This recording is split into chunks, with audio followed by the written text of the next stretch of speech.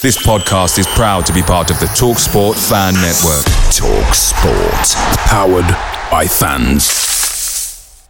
The TalkSport Fan Network is proudly supported by McDelivery, bringing you the food you love. McDelivery brings a top-tier lineup of food right to your door. No matter the result, you'll always be winning with McDelivery. Order now on the McDonald's app and you'll get rewards points delivered too. So that ordering today means some tasty rewards for tomorrow. Only via app at participating restaurants. 18 plus. Rewards registration required. Points only on menu items. Delivery fee and terms apply. See mcdonalds.com. The TalkSport Fan Network is proudly teaming up with 3 for Mental Health Awareness Week this year.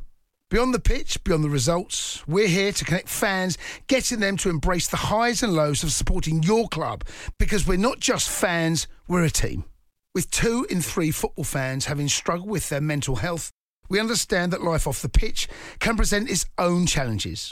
That's why we're committed to ensuring you have the tools to stay connected with your friends and fellow supporters. Take a moment to connect with your mates. A simple text or an open conversation can make a world of difference. And if they don't respond right away, don't hesitate to follow up. Let's all take a moment to talk more than football. What a friend we have in Jesus. He's our Savior from afar.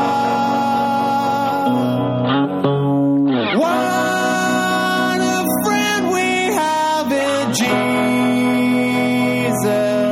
and his name is Cancer.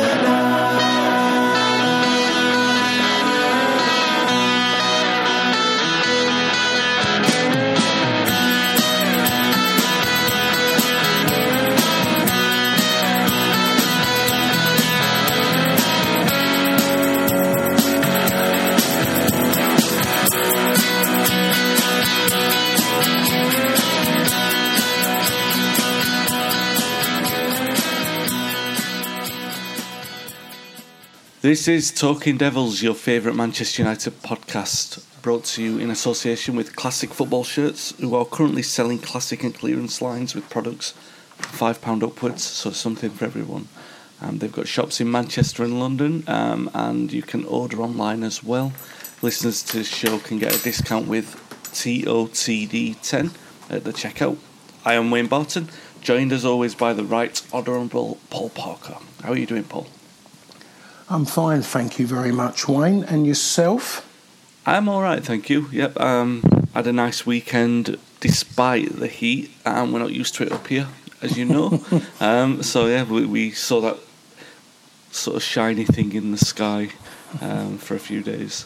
So it's been a bit weird, yeah. But they've predicted some rain and thunder and lightning for us, so we can get back to normal. So hopefully, yeah. We had a week off last week on the podcast, but you didn't, Paul, really. You might have seen, if you've read the Manchester Evening News, that Paul was in a fantastic read there's a little bit longer version of it online as well. You know, I've personally been blown away by the fantastic response we've had for the podcast since we relaunched it. Obviously, talking football with a legend increases the likelihood of it being picked up by the press. And it has been a few times. Paul, like I said, did a feature that ran in the Manchester Evening News yesterday, but there is a longer version of it online. The link of that's going to be in the description of the podcast notes. It's really good of them to plug the podcast, but I think it's a measure of the class of Paul, the man that I talk football with every week. Now, Paul's no stranger to the press, so to do that and have the show advertised, something I'm very humbled by and appreciative of. At the end of the day, I am talking football with one of my heroes. And it's a similarly sentimental theme. I wanted to start the show on, Paul, really. On Friday, it was the 110th birthday of Jimmy Murphy, who, of course, sadly passed away in 1989. Jimmy Murphy, everyone who listens to the show, if you don't know, I'll be appalled, was the assistant manager of Sir Matt Busby. He was responsible for the youth development of the Busby Babes before Munich. He's basically kept the club running after Munich, and was then responsible for talent spotting. Indulge me in a little bit of story time then, because one of the best things about going back and writing books on United history is about how things link together to find stories that you never knew. So, for example, I'll tell you this story about Gordon Hill, Paul. So he was playing for Millwall, and he was at Chester. He knew that he'd been scouted, obviously, but he didn't know that Jimmy Murphy had scouted him. He thought it was Bill Foulkes because he'd had a loan from Millwall to Chicago Sting, and Bill Foulkes was manager there, and he thought Bill had recommended him to United. The story actually goes that Jimmy went to watch this game for Millwall at Chester. I think he left at half time. He was that sure of Gordon signing for United, and he went back to the Throstle's Nest to have a pint with his son, and he's talking about what a great player Gordon was and how he was, definitely going to be a star. At the time, he was a little bit upset because he'd been given a pension that wasn't very great. They were only, I think at that point for his scouting, they were only paying for his train fare, so he wasn't really getting compensated very well. And obviously for a man, Jimmy wasn't a demanding man, but for a man who gave as much as Jimmy did, you could have expected to be treated a little bit better. So he was having this sort of internal conflict. And he said to his son, he's a certain to make it, Gordon, but I don't know if I should bother my arse about recommending him to the club when they never do anything for me. And his son said, you will do it because you're a man of integrity. And you love United too much. And Jimmy just said, yeah, you know what, you're right. And he went to the phone box in the corner, I guess just after finishing his pint, rung Tommy Docherty at home to say, sign Gordon Hill. And he said, I'll do it in the morning. He said, no, make the offer tonight because in the morning he'll be gone. I told Gordon that, and Gordon isn't often speechless, but he was then, because he was like, that's basically Jimmy Murphy's integrity, which kept him on the path to United. Now, Paul, you don't need anything to legitimise your connection to the club. You're one of our best ever right backs. I'm not only saying this because I'm talking to you. One of our best ever right backs. You won league titles. You won every domestic trophy for the club. Scorer, of course, of 2 world-class goals in a red shirt. But tell me how it feels to know that Jimmy Murphy, because this is the thing that, as well, when I was researching Que Sera Sera, I sent you a news clipping, didn't I, from Atkinson's time where he said United are interested in you. I was like, oh, look what I found. But then I was rereading Eamon Dunphy's book last week, A Strange Kind of Glory. You get near the end, and there's a reference to Paul Parker being recommended to United by Jimmy Murphy. How does it feel to know that Jimmy Murphy, who alongside Joe Armstrong is really known as the legendary talent spotter of United, he saw you play and thought, that boy should play for my club? Well, given that, when you only hear about things when you get involved, and if I wasn't become a Manchester United player, I wouldn't really recognise that name. It's only when you're involved in the club and you suddenly realise what that man was all about to Manchester United, as a person, of course, but what he means to Manchester United fans, because, United is about the history of the club as much as the present day. So to know that someone like him spotted me while I was, I think I was a Fulham player, wasn't I? Yeah, I was a Fulham player. Says something, because I never had a clue. As far as when I was at Fulham, I was there for life. I was going nowhere. That's the way I looked at it. I think that's how everyone looked at it, because I think loyalty was key then. And I was there from a very young child all the way through to a 23-year-old. But to know that someone was actually watching me then does say a lot. I did hear rumours even before I left Fulham about me going to the team at the other side of the motorway, going there at one point. That was mentioned on quite a few occasions, but that never materialised in the end. But just thinking about it, I've said on quite a few shows, is that one of my biggest regrets is that I never got to play for United sooner. But obviously, if Jimmy had his way, you probably would have done. Am I being overly sentimental with that? There's something, Jimmy Murphy and everything that he stood for, and knowing now you go back and Jimmy was basically saying, I really think that boy should play for United. Does that tighten your emotional bond with the club? Well, it's quite strong anyway, to be honest with you. It does make me realise that it could have happened, which does make you feel good. It could have happened sooner as well when I was at Queen's Park Rangers, but it didn't materialise. There's always reasons behind it. There's always a story behind it. But to know that I was recognised at that given time, even one of my teammates was recognised as well. I saw Ray Houghton was in there as well. And And if you want, Ray Houghton says a lot about the man's judgment, because Ray Houghton was, when he turned up at Fulham when I was like, I think I was a I was a first year pro, and Ray Houghton turned up and he joined in with us in the park as the young players, old apprentices, first year pros. We was training in Bishop's Park in the afternoon, and Malcolm McDonald, the then manager, just chucked in Ray Houghton. They got him on a free transfer from West Ham, and he joined in with us, and Ray was a year older. But Christ almighty, we turned up and we said West Ham couldn't have let him go. Surely not. Couldn't have let him go. And they did, which is absolutely incredible. And that was the reason why West Ham let him go, because they felt that Alan Dickens was going to be a better player than Ray Houghton. And Ray Houghton was an incredible player. But it's all about opinions, and I still talked about it now at West Ham, but we saw what Ray Houghton's career was like. So that tells you how good a judge this man was. Yeah, absolutely. And the fact, I mean, that there are probably a handful of people. I mentioned Jimmy Murphy and Joe Armstrong. It's obviously Matt Busby. And then you've got Sir Alex Ferguson, and I guess at youth team level you would have Eric Harrison. You're talking about a handful, and probably even less than a handful, Paul, of people who basically, if they tell you you're a Manchester United player, and you had two of those people, you had Fergie, who obviously signed you, and then Jimmy Murphy, who knew what it took to be a United player. For two of the, the Mount Rushmore in America of the presidents, you could have Busby, Murphy, Ferguson, and let's say Joe Armstrong, if we talk about talent spotting, and two of those have sort of said you're the player that we should have in. Well, you have the ability to play for Manchester United. It's a little bit better than David Moyes. With all due respect to David Moyes signing Marouane Fellaini from United, the kind of rubber stamping of being recommended to United is couldn't have come with a better seal, really. Yeah, I was fascinated. It's what I love, going back and finding little stories like that. And Eamon Dunphy obviously found that in his book, A Strange Kind of Glory. But yeah, that story that I found about Gordon was something that Jimmy's son told me all about that conversation. And Gordon, yeah, like I said, not often speechless, but was on that occasion. To mark the occasion of Jimmy's birthday, I decided I was going to do a giveaway on Twitter, so of the book, the Man Who Kept the Red Flag Flying, which is the family authorised biography I wrote 2 years ago.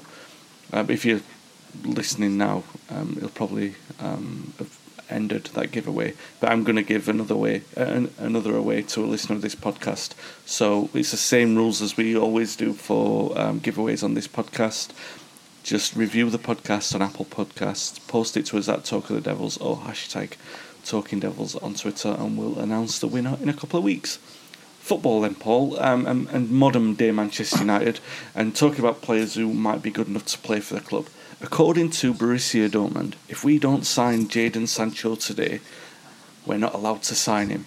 That's the deadline they set, and he's currently on their plane now. He's going to their training camp, wherever they're going, and they want 120 million euros. I wonder, Paul, if we offer that money on Friday, if they say no. It's all fun and games, isn't it? However strong that deadline is, the point is that they want the deal to be sorted out as soon as possible. It's obvious that United want him, but it's a good approach to take. I think everyone would want this one sorted out as soon as possible. And talk to me a little bit about. There's been division about whether or not he's actually worth this amount of money, and it could potentially be a record signing for United.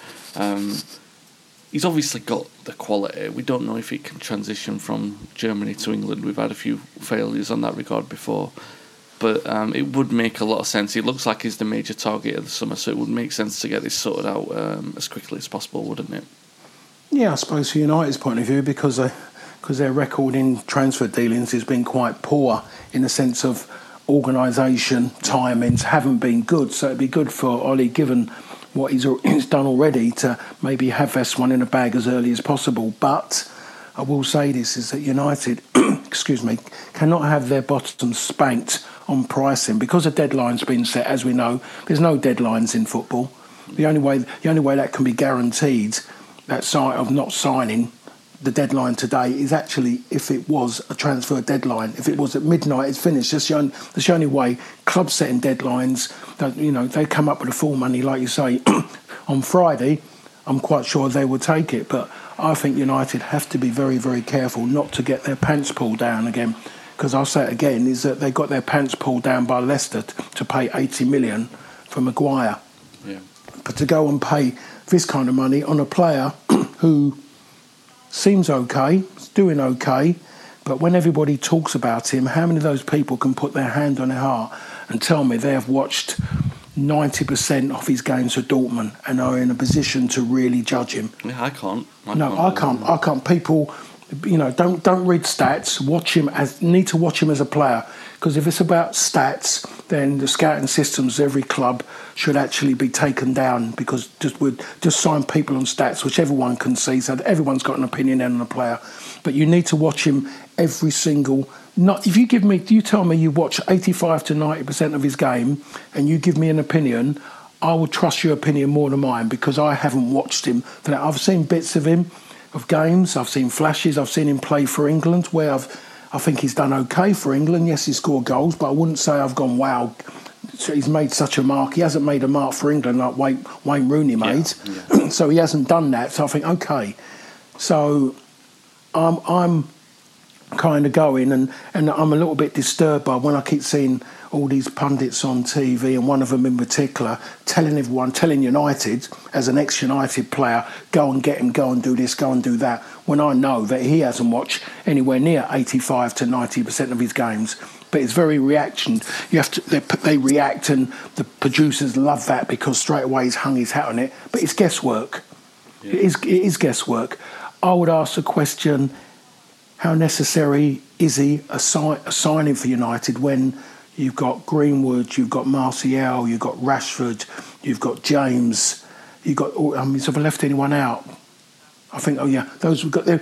They haven't got an actual centre forward. Manchester United going to buy Sancho. He's another wide player.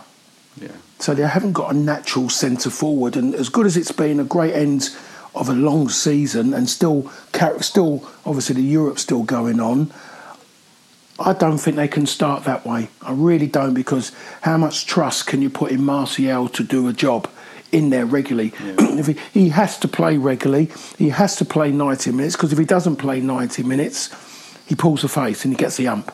Yeah. So how are you going to keep doing that? You're hoping sooner or later that he's going to realise that football is a team game, and the manager's doing his best to try and win a game.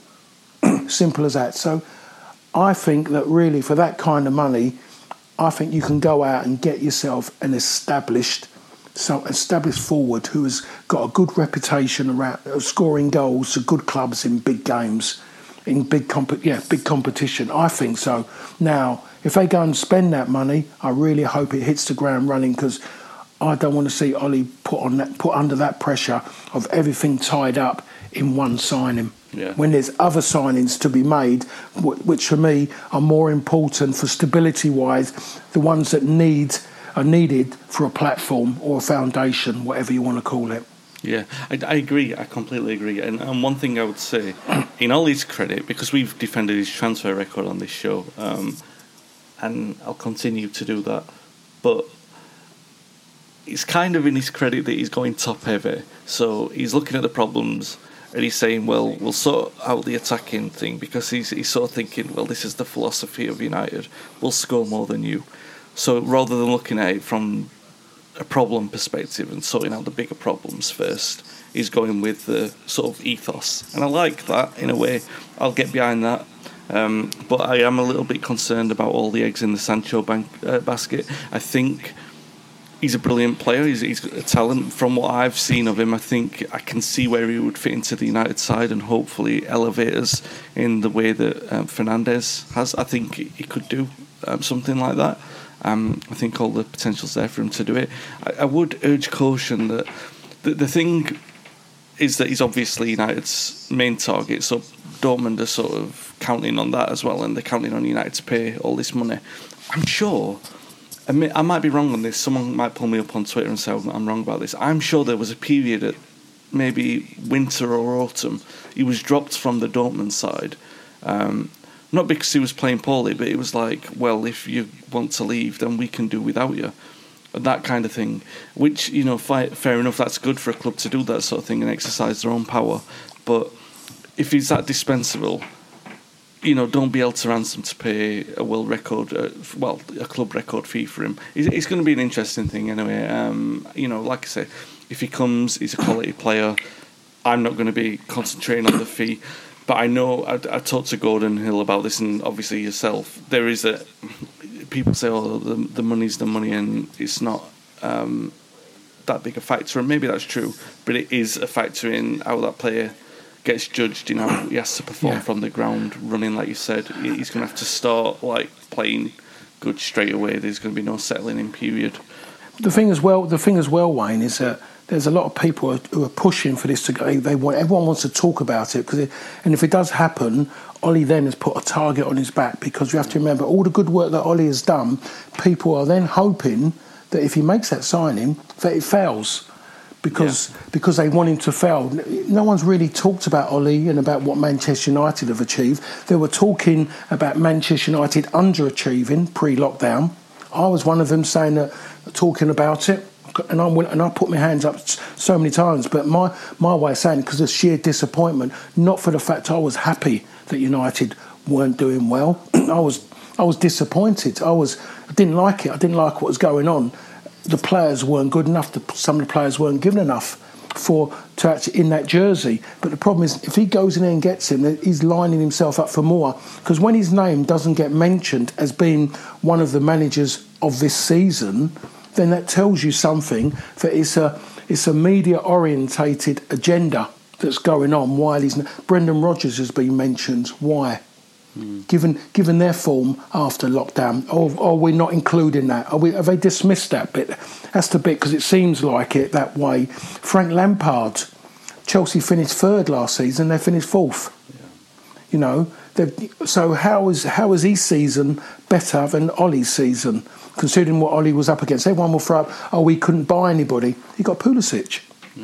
So he's got him, who's been their best player, even though Frank weren't playing him early on. Frank was leaving him out. He was he was playing his own homeboys. That's what he was doing instead of him. That man has stood forward and got Frank over the line in the end. Just about Chelsea got over the line, but yet Frank is seen as having a better season than Ole Gunnar, because everyone is negative about him being manager of the football club. So I don't want him lining himself up and not getting the best out of it. He has to, in a certain way, think about himself and be honest himself and say to himself, does he really need that pressure around him? Has he got enough there, players to play and do similar stuff, what Sancho can do? Do I need something to spend my money more wisely for the long game of Manchester United? And that means this coming season, rather than looking at the short game, because if I do this, other parts of the team are slightly weaker. Smalling coming back could make a difference in that back line. Yeah. I hope so. I would love him to come back, because he should never have gone out on loan in the first place. Him next to Maguire might help Maguire, because Maguire is not a leader. He is not a captain. Smalling was decent, was leading the team. He was captain of Manchester United under LVG, so he could make a difference next to Maguire and help Maguire out, because Maguire needs help to understand playing in that jersey. He's trying too hard to be something that he's not. Now he's playing for Manchester United, and he needs to, as I always say, is that know your strengths and limitations. And it's amazing what happens when your teammates around you understand it. And so my strength was to try and get the ball. And then I believe my other strength was knowing to give it to someone who can do that next stage of it better than what I can. Yeah. Maguire's got to understand that, and living off this world or these words of he's a footballing centre-half, because he's not. Yeah. I'll talk about centre-halves in a second. Have a little bit of a recap on the game last week. LASK 2-1 win, pretty unconvincing. We'll keep it short. Yeah, we made all for the game itself. Yeah, absolutely. We made all the changes. There was an expected drop in quality and intensity. A couple of bright spots, which I will talk about, but it was effectively a friendly, maybe even a shop window for some of the players. in terms of the game, we don't really need to go over it, but you have always been an advocate for performances carrying on from one game to the other. Do you have any concern? I'm not that bothered. It was flat. It was a bit rubbish to watch. We won the game. It was a big change in turnaround in the players, so I just see today as a fresh game, which we'll talk about in a bit, but I'm not that worried about the performance. It was what we expected. If there is a concern, Paul, maybe it's that the players who didn't step up didn't do themselves any favours. Yeah, which is very difficult when you've been out for a long while to suddenly come in and deliver straight away. It's very, very difficult to do that because you come in and mentally you feel like a bit part, you feel like a spare leg. When I was playing, we called them cones. You stand around and all you are is for the first team to play around in training sessions. So those players are maybe not feeling good in themselves, but then you'd want them to go out there and prove everybody wrong. But it's very, very difficult, and it's very difficult to hold judgment against them. But in today's world, what football's become, they have to be on that mark, because it's not showing the manager all the time. It's about showing other people, other clubs, that you have got something about you, have got a good attitude. So no one really done themselves anything. The result, the conclusion of that game was, even before kick-off, was that United were going to go through to the next stage, and that's about as good as to pull it, because it was poor.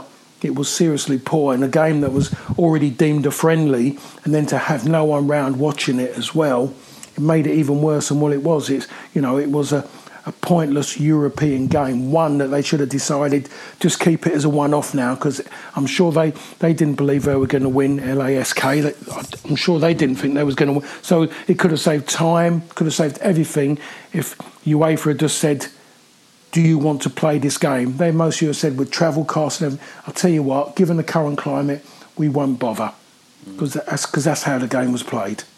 Yeah, absolutely. A couple of positives though. Lingard. Let's have a little bit of a different conversation about Jesse Lingard. Right? It has been a difficult thing for him. He's obviously had a tough time in his personal life, and he's been open about that. Now, he's scored 2 in United's last 2 games. I wouldn't say there's been a convincing argument to say, oh, well, this is a new Jesse Lingard. However, I think certainly for this sort of spell in the next 3 games or so, if we play that many, he deserves to be in the squad, and he deserves his chance to sort of come onto the pitch and play some minutes. Now, he obviously plays for United, loves playing for United. Anybody would love to play for United. The question mark is if he is good enough, and maybe it's clear now for many that he isn't at this point. But this is where I'm going to change the argument a little bit. This is the benefit of having a professional on the podcast. If this is a different Jesse to the one that we've seen for the last 2 years, if he's determined to return to the level we saw from him 2 or 3 years ago, and I say this with the caveat that he still wasn't the best player, but definitely a capable squad player, is it worth keeping him around? Because the message is that the club will support you if you're going through a tough time, and you're not just going to be discarded. You're not going to be seen as somebody on the scrap heap. You're going to have a chance. I'm not saying that we do this with every single player and give them another chance, but if he is turning over a new leaf, if he is trying to be this new, if he's putting in the extra effort, and he certainly seemed to be the most dedicated on in the last game. Is it worth saying to him, all right, we'll give you another chance? If Ollie's following the line that I think he's following, and who I think everyone knows who his mentor is, even if it's not, there's no 100% proof it is, but I believe he's going down that road. I would believe that he won't go down that road, because sentiment doesn't come into it now. It's about results and the performances, and if doesn't, yes, we all feel sorry for people. Everyone's got their reasons why they're not performing well, and today's fashion is about headspace and about what's going on. But the moment you start bringing that to work, then obviously I think you have to move on. You have to go and try something new, go somewhere else, and that hopefully going somewhere else will take away those issues which have been in your head. A complete change in what's in front of you could make a complete difference, really. And I'm one of those people, one of those blokes, I should say, that I didn't bring anything like that. I didn't bring anything that moment. Football was important. When I come off the pitch, that's when I have to go and deal with that problem. But for 90 minutes, I would try and be the best. If I had a bad game, it wouldn't be because I had something in my head. And I wouldn't talk about my personal issues outside of the people who need know. Yeah. But I think it's today's fashion to go out there and talk about it, when I think it's wrong to do that, because it comes across as if you're trying to make excuses. And that's what, and people, the problem is now that everyone wants to be offended by things. But I'll just say as it is that after a while, when people are saying that, you've got to say to yourself, he shouldn't really be talking like that, because it's not painting a good picture. As much as he thinks it's stopping people judging him, it's not helping by saying that, because there's people who will be thinking it at least. Yeah. So Jesse has got to put that to bed, and if it's better for him, which it mostly is doing that now, because he's been in that club a long, long time, to try and get back what he had before, and given his age and everything now, it is very, very difficult to go and do that. And the best way he could have gone and done that was to carry on and work really hard, but keep everything else off that pitch, 100% off the pitch. Yeah. And off the pitch and away from football, away from newspapers, away from podcasts, whatever it is, that bit was personal, and it should never have been out there in the public domain. Yeah. Because it comes across not very well. The point, if I understand what you're saying, Paul, isn't so much that he shouldn't talk about his problems. It's, if you're going to do that, it shouldn't be a deflection technique. You like we've said, without even knowing whatever problems he was going through, and I still don't really know, apart from what I've read and the things that they've said about family members being poorly and stuff. Yes, okay, that's fair enough, and obviously he deserves all the support for that. But the point is that a couple of years ago, well, pretty much every pre-season, there seems to be a story of him doing stupid stuff that gets posted on social media, and then it might have been last summer where Solskjaer was forced to have a word with him, wasn't it? You know, where he's basically saying to him, you can't do stuff like that. And what I'm saying is, if that's the excuse, you don't have to behave in that way. Do you know what I mean? If you're suffering, then fair enough, but you don't have to behave in that certain way. And if you do behave in that certain way and you're still using that as an excuse, then fair enough again. I'm not judging again that, you know, you go through difficult things, it makes you react in a different way. But this is a very different argument from the fact that he's probably a year too long at United. Do you know what I mean? And I'm saying that with all due respect to him, because he's had a better career than many young players would have at United. I mean, whenever he leaves, he's going to leave with having scored an FA Cup winning goal, which not many people have done that. So he does have his contribution to United history. I just think at this point, I put the argument to you because I think it was a devil's advocate kind of thing. But I think they, like you said, take sentiment out of it. It's a clinical perspective you've got to look at. On that theme, let's move on then. Talk about Chong, who came on at left back, and this is the kind of area that you probably have some kind of relevant experience with, really, because just as Gary Neville came in, he was tipped to be a centre half, and then you got injured, and he saw his opportunity to come in at right back, and he made his name at right back. Chong is nominally a left-footed, right-sided attacker. He comes in from that side and cuts in. He was obviously told, well, we don't have any numbers at left-back. Who's going to put their hand up and play at left-back? And he said, yeah, I'll do that. For me, Paul, you know, let's take the performance aside. I thought he showed a lot of attacking promise, and obviously that sort of defensive inexperience. You know, there were a couple of times where he didn't close down the cross and things like that, and obviously the positioning that you would expect of a player who is sort of moonlighting in that position. But on the positive aspects of it, he put his hand up to be picked, and he gave it a good go, and you know, he was obviously trying hard because he saw the opportunity in the team. I'm not saying it's a long-term solution, but perhaps for the next few games, it's worth persevering with, as the number 2 option to Williams. I don't see nothing wrong with it, because I think if we go back even further, you can always have a look and say that Ashley Cole started that way. He was a winger who went back there. It'd be interesting what he would have been like as a winger. If I'm judging by the way he is, he mostly wouldn't have been a good winger, but he was a very good attacking fullback.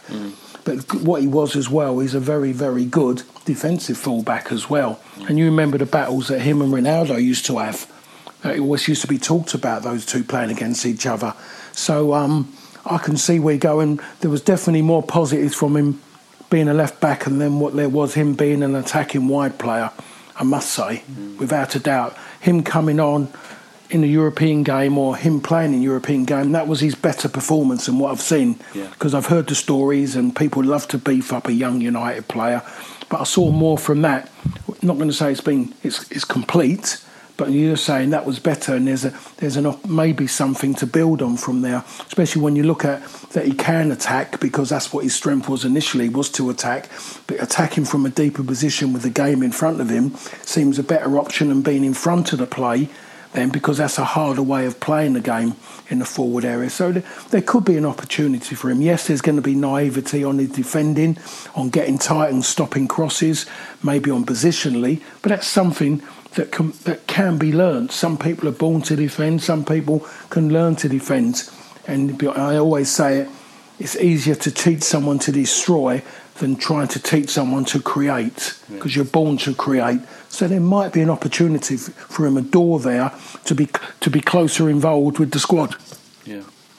You showed a nice balance as well. We've talked about Luke Shaw, and I know it was one of your biggest criticisms of him, that he runs in sort of blind alleys. And this is dependent on whether Chong can add the defensive side to his game. But the penetration that he shot, and it is LASK, by the way. Let's not get too carried away. But he showed this kind of penetration that you don't often see from left backs. A little bit, dare I say it, like what Gareth Bale was like as a left back. I mean, obviously he doesn't have the end product anything like Gareth Bale, but in the way that he can skip past the player. Obviously Luke doesn't have that in his game. Brandon maybe a little bit, but it's interesting to see. And I think I can imagine that he'll probably get some minutes if United are comfortably in front in one of the games. A little bit of concern. Eric Bailly, now he played the full 90 minutes. He went down at one point with a head injury. And he's obviously fine and he carries on. But it's every single game, Paul. Every single game, you're watching him. And it's like Russian roulette. That's what I feel like. I'm watching that. And it's a little bit like Marcus Rojo. Like, he's a bit of a risk. Now, on quality, you'd probably say you're more confident with either of them than Lindelof. But there's so much of a risk to your team and the opponent's team that it's almost kamikaze to have them in the side. You mentioned Chris Smalling, and we've had a different opinion on this. And, I've said before, I thought it was the right time for him to go. And one of the biggest concerns I had was VAR, because he wrestles in the box. And I can just imagine him giving away, no exaggeration, 5 to 10 penalties a season with VAR because of the way that he wrestles in the box. And I think I didn't see that much of him at Roma, but I know that there was an instance in the first few games, and I remember thinking, I'm proven right. But as the season's gone on, I don't think there's been that much of that. I think he's improved a lot. Incorrect. So if he comes, I'm willing to have my opinion changed on him, because he's obviously got a lot of the raw abilities that he needs as a centre half, even at his age now. Because obviously if someone goes on loan, especially later in their career, as we've seen with other players, it's bye-bye time.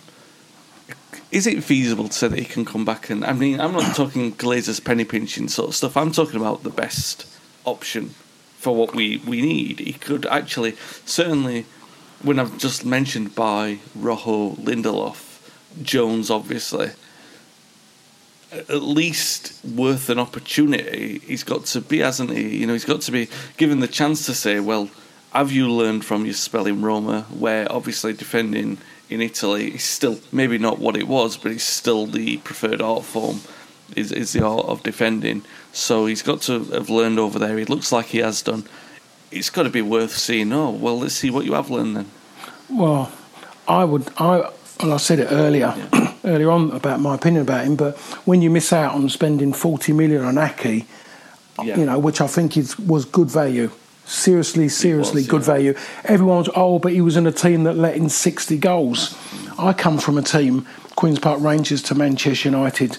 We didn't have the best defensive record, I'm sure. If it was about that, there would be a lot of other centre-halves who wouldn't be playing for top clubs. Because you defend as a team, you concede as a team, you score goals as a team. It's madness. When Aki was a good centre-half, sensed danger, had good pace, but he was so good with the ball at his feet and great in the opponent in the opposing box. He's going to make City better. Yeah, he will. He will make City better. That's a good signing for 40 million. I'm saying my bet was Smalling. I was disappointed when he went, given what was in front of him. Yeah. Even more disappointed the fact of what they went and bought for 80 million. And I look at Chris Smalling. Chris Smalling has gone to Italian football, where football education is like massive over there. They are intricate on every little bit. Every detail is put there in front of you, and they all just go through every little bit of it to iron out every little bump there is out of your game. They will try their best. And he grew in stature there. I'm sure that he learnt so much positionally, because that was a big problem for him. That's mostly why he was tugging on shirts, because he wasn't doing his work early. And what they do over there, they focus your mind on your job. So straight away, he knows what his job is and what he's good at. So he will come and do that bit. And what he does on top of that is an actual bonus. He won't be kidded into thinking and wanting to be this great footballer, because he knows that's not in his repertoire. He wasn't bought as a footballing centre-half by Sir Alex Ferguson. He was bought as a defender, as I was bought as a defender. That's what he likes about him. He saw something about him, but everyone else, and Gareth Southgate is the person I blame for this, turned around and virtually said, I don't see him as a footballing centre-half I want. It's like Glenn Hoddle when he said Andy Cole virtually misses more than he scores. Yeah. What a ridiculous statement that is to make about any centre-forward of a record like his goal-scoring record. Ridiculous statement to make as a manager. Gareth Southgate went and said something stupid as well, because straight away all he done was massage an ego of Maguire, who suddenly thinks that he's this ball-playing centre-half when he's not. So for me, Smalling coming back, and this could come back and bite me on the bottom, but I believe he's come back to Manchester United as a better centre-half than the one that's left. Yeah. And his attitude is as well, I'm sure his attitude is, just by judging him, listening to him talk, is that I'm going to come back and I'm going to prove everyone wrong. Not I'm going to come back and be bitter and twisted because I'm going to be throwing the reserves, I'm not going to be involved. We've already seen that Ollie's willing to give players an opportunity. Matic is the first one. Look at Matic now when he's got the confidence of a manager behind him. So I think that if Ollie isn't going to go and spend that, if he's looking now, I don't have to go and spend that money on the centre-half because I've got a better one coming back. Fair play, give it a try and see what happens next. See if the other centre-halves will step up as well. Will Rojo come back? And what will he be like? I'm not thinking the same as Chris Smalling, but going back to where you started this on Bailly, you would never put Bailly and Steve Bruce in the same room. You'd never put them, because the one thing about Brucey is that when Brucey took a whack in the head, Brucey mostly wouldn't know what was happening next week, but he would get on his feet, and the next thing is, where is the ball? Because if I know where the ball is, that means I've got a great opportunity, or I've got the chance to stop something happening positive for an opposing team. Yeah. But lying down on the floor is not going to help my team. It's going to prolong the game. Let's get up and get this over and done with quickly. Let's make sure that I show that person that I'm tougher than him, not to stay down and wait for the sympathy vote and then move on. That's the problem with head injuries now. People want to lie down, and there was head injuries going on for years and years in football, and people just bounced up.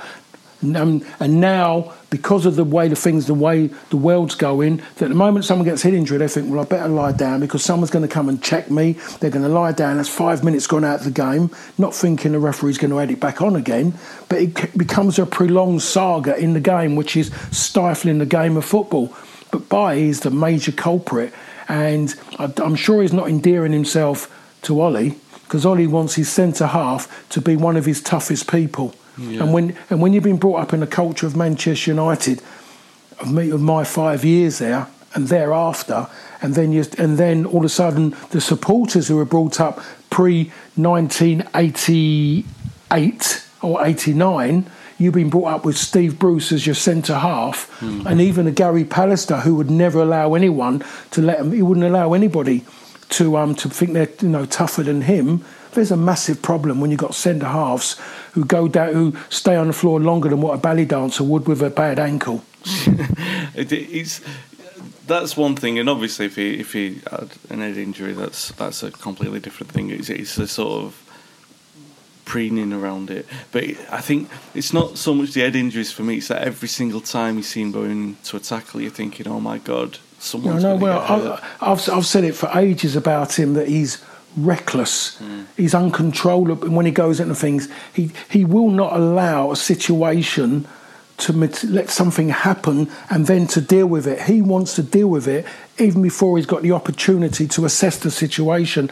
And he got hurt at Wembley in the semi-final because his centre-half partner did exactly what he normally does. Yeah. Just went straight in when they didn't have to. Let the outcome. My biggest argument, which cost me, I think my long-term with my injuries and everything, stem from a cruciate injury.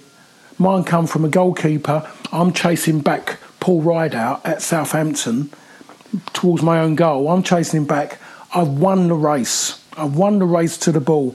My next stage was to get on the ball, to either turn out and run away from him with the ball or to roll it back to my goalkeeper. But even before I could next stage of me getting in front and then thinking, right, here I go, next thing I know, I go on the floor and my knee is pointing a little bit outwards because my goalkeeper decided himself that he was going to deal with it when I've won the race. He hits me. You've got to wait for an outcome. And Bailly doesn't wait for an outcome. He wants to deal with it straight away. When he got the penalty early when he come on a sub? Yeah. He gave away a penalty, yeah. Instead of saying it was a poor ball from Matic, a rarity, he could have just said, whoops, let that go because it's up near my arm, and then he could have then just kind of, and if someone had run across him, the ball was going wide anyway, he could have then defended it. Even, be honest, even De Gea might have been able to get to that ball because there was quite a bit of pace on it and it was reasonably high. So no one was going to get on it straight away to go and score a goal, but nope, he puts his arm up to handball it straight away.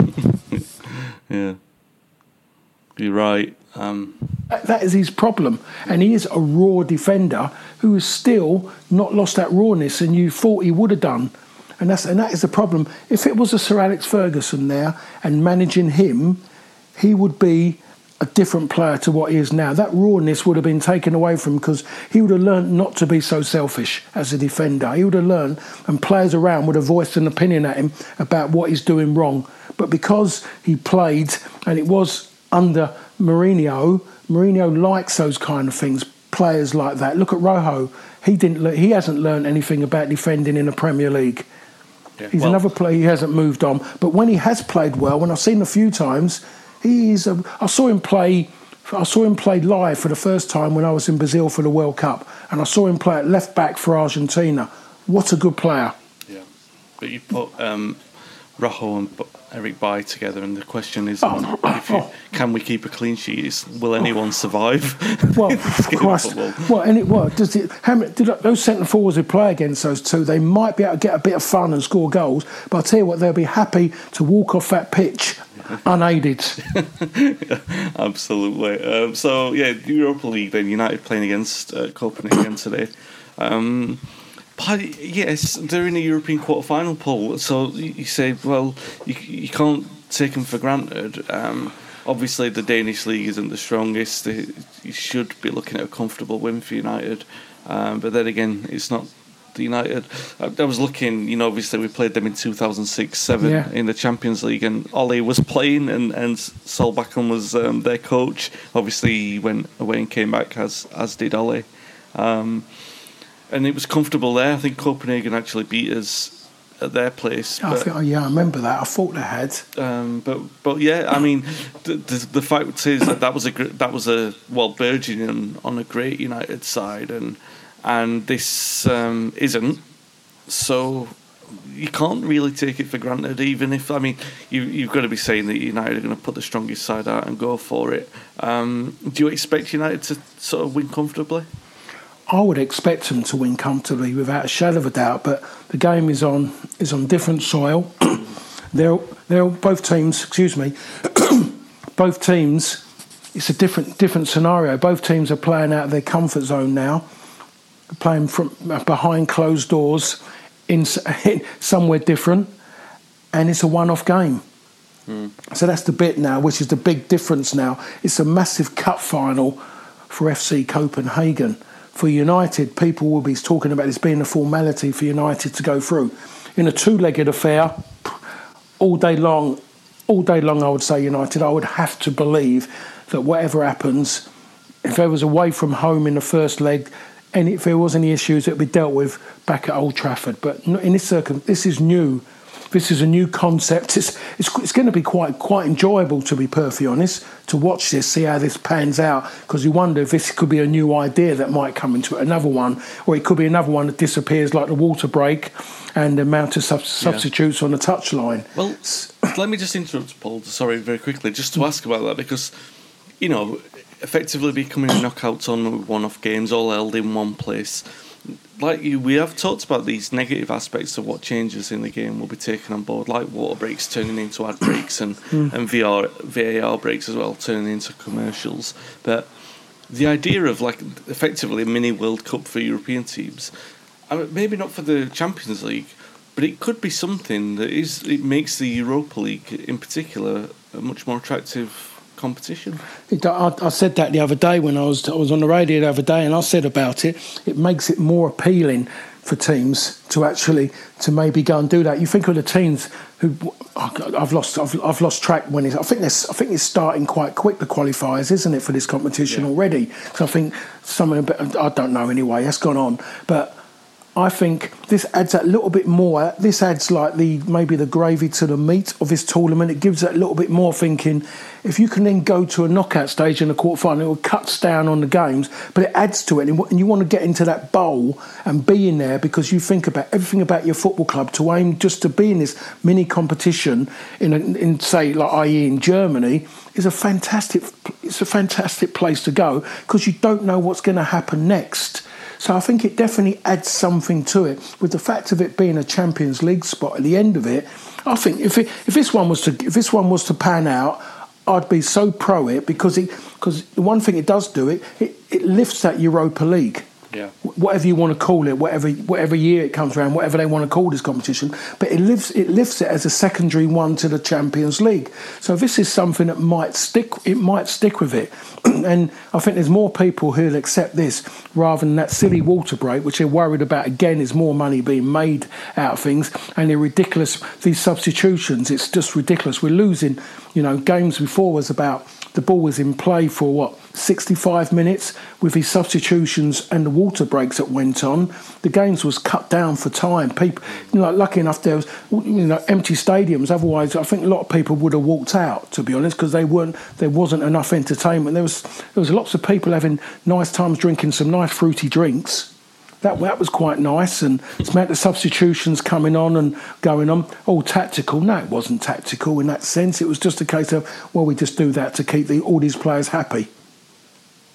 Yeah, absolutely. But I'm the same as you. Anything that, first of all, makes it different will appeal because, instead of just stockpiling, the sort of that weird group stage.